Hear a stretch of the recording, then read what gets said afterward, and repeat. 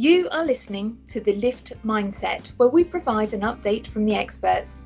The aim of our podcast is to inform, educate, and entertain.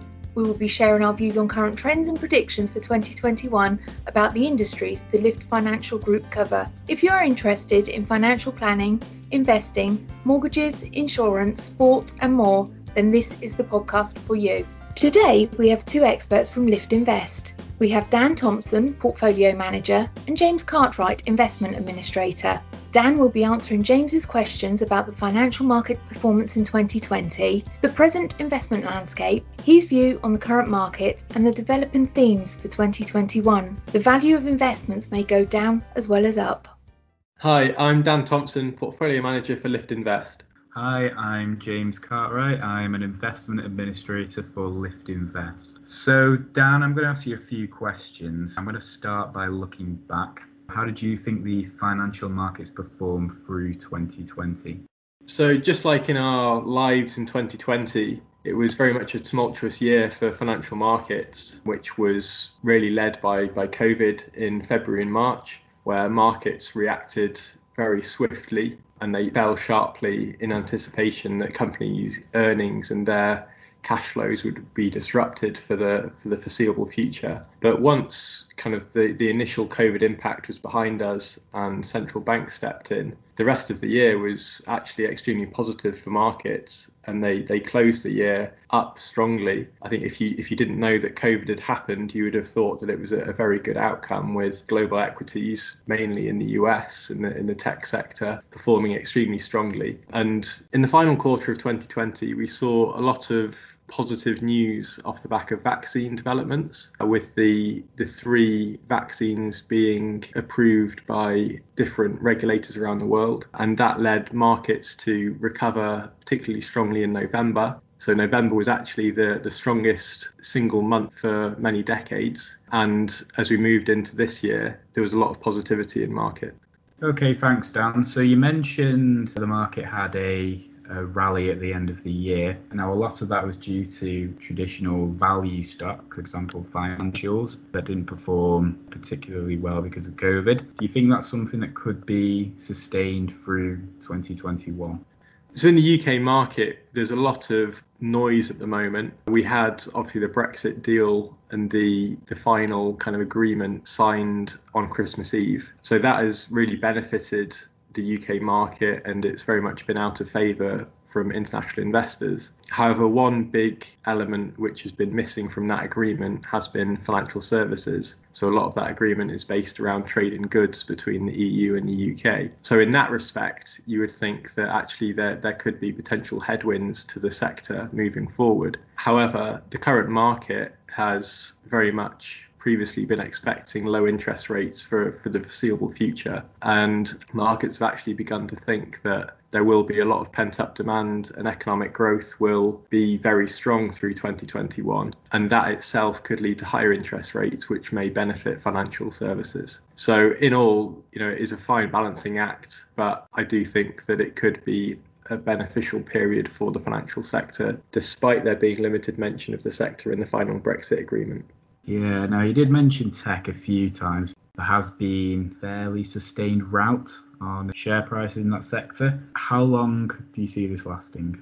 When you look at the tech sector now, it's had sustained strong performance for the last few years, and there have been a lot of businesses and tech-led stocks, mainly in the US, which have benefited from that trend. One of the big factors which has helped their performance has been low interest rates and the low returns generally of safer non-equity investments. Therefore, the future earnings of such businesses have been priced to be more valuable. Now, at this juncture, there has been a lot of concern around the spending that governments made through 2020, and that they will have to potentially inflate away a lot of that debt. And that has led to concerns around higher yields in the bond market, and potentially even higher interest rates. And those factors are putting pressure on these growth stocks, which have sustained a very strong couple of years. So the yields have been rising. So a 10-year Treasury bond at the end of October was yielding about 0.6%, and it's now yielding about 1.8%. So it's increased by a fair margin in relative terms, but in historical standards, that's still extremely low. So as a consequence, there is still room to run in those yields. I don't think those yields will increase significantly from here. I think they may reach the level of around 2.5%, which is just back to the levels they were in 2018 and early 2019. So there may well be some further room. It will likely be a significant story through 2021. At present, there is a lot of concern about how high these yields can get and how high future interest rate expectations can rise. So I do expect there will be volatility in these growth stocks, but I don't think that we're going to go back to the world where yields on Treasury bonds are anything more than 3%. Great. So, Dan, which aspects of the market do you have a positive view on? A region which has performed particularly well over the last 12 months has been emerging markets and Asia. Now, they've performed very well because they, mainly in China, enforced a slew of restrictions early, which helped prevent the further spread of the coronavirus. And for the rest of the year, their economy very much got back on track. And for the year as a whole, their economy actually grew, which was in stark contrast to Western economies, which fell, and in some cases fell significantly. That region is a region which we continue to have a positive view on because they aren't struggling so much with lockdowns at the moment, and there also hasn't been as much government funding, so there's less pressure on their governments to enact taxes in the future or reduce spending on other areas of the economy such as infrastructure. Regions such as the UK, which hurt our performance relatively in 2020, may have a very good time over the next few months when a lot of their sectors which have been out of favour potentially come back into favour given the changing market dynamics. Now, are there any in particular where your outlook is less constructive?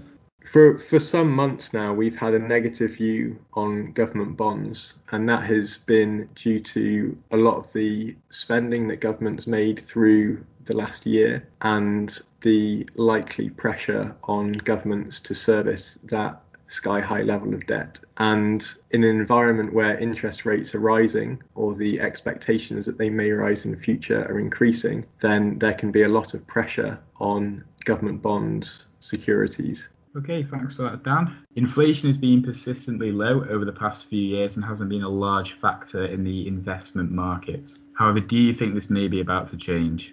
Because of where commodity prices and a lot of other items which make up the inflationary basket fell to last year, there will be a base effect which will boost inflation in the short term. Longer term, I do still think that there will be negative pressure on inflation because of aging populations worldwide, which generally spend less, as well as e-commerce, which itself leads to competition, mainly competition in terms of prices. There may, however, be positive pressure from pent-up demand as people come out of lockdown, and with a lot of the savings that people have managed to keep back ahead of the reopening of economies, and that itself may lead to higher prices. The desire of many of our clients is to attain a positive real return. However, in this environment, many low-risk assets will struggle to keep pace with inflation. Therefore, unfortunately, it is unavoidable that to attain greater chance of outperforming inflation, clients will have to take on more risk. There are bonds and certain assets which have explicit inflation linkage, such as inflation-linked gilts and infrastructure assets. However, we see that assets of that nature remain expensive, and we prefer to invest in other areas of the market. So sterling has been strengthening recently. What do you think the cause of that has been, and what do you think the effects will be? So sterling has indeed been strengthening versus various currencies. Versus the dollar, it's been twofold. We've seen a dovish new government come in and a dovish new Treasury Secretary, Janet Yellen, come in, and that has put downward pressure on the dollar because it's expected that they will be less likely to hike interest rates in the near future. Also, in the UK, there has been a tremendous amount of money which has left the UK market due to the overhang of Brexit. But now that there's been a Brexit deal, the market has been seen as more investable by global asset managers, and consequently money has flowed into the UK, which has supported sterling. Versus the euro, it's also been stronger. This is less about kind of the European side of things and more about the UK simply now being back in favour. The effect of strengthening sterling means that inflation, for one, may actually move lower because a lot of assets are priced in dollars. So a barrel of oil, which may be $60, through sterling strength may then be cheaper for the UK consumer. Also, as sterling strengthens, it may affect our investment outlook because overseas assets become cheaper for a sterling investor. Thank you very much, Dan. That was really informative. Thanks very much, James. Have a good evening.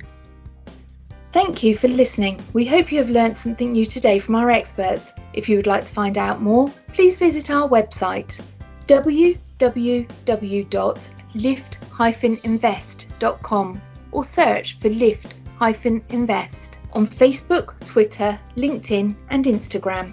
Don't forget to like and subscribe to hear more from the Lift Mindset.